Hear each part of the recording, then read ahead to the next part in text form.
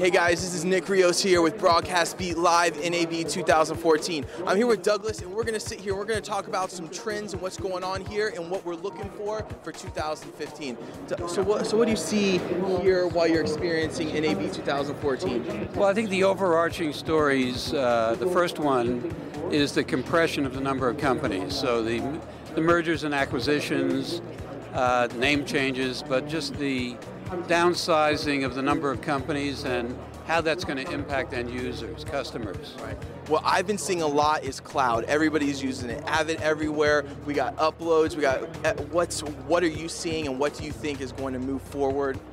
Well, I think cloud is a major trend. I think that what's important about cloud is the ability to put off-site things that you would otherwise have to build up a lot of equipment for internally. So that's a major change. There are people that are very nervous about that, so it's not that everybody has embraced cloud. I mean, when I say everybody, not all the end users have embraced cloud. But I think it's inevitable that as we embrace more file-based video, we're going more and more toward cloud. Exactly. What are you seeing as far as Cine lenses here? Because there's a lot of big changes. Well, there's a veritable explosion of Cine lenses. Yes. In fact, there's a veritable explosion of lenses.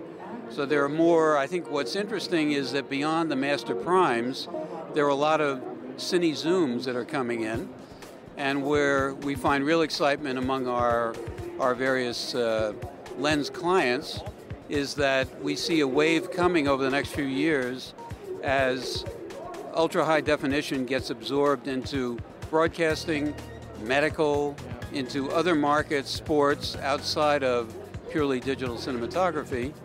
And that's going to make for a big wave of lens manufacturing and sales. Right. So to kind of wrap it up, what is the most thing that you're excited that you've seen here at NAB?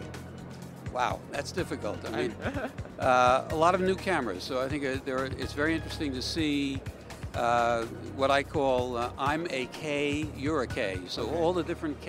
Okay. So just the main thrust of all these new cameras that are coming up, most of which are less than $3,000. I mean, that's exciting. Yeah, definitely. Yeah.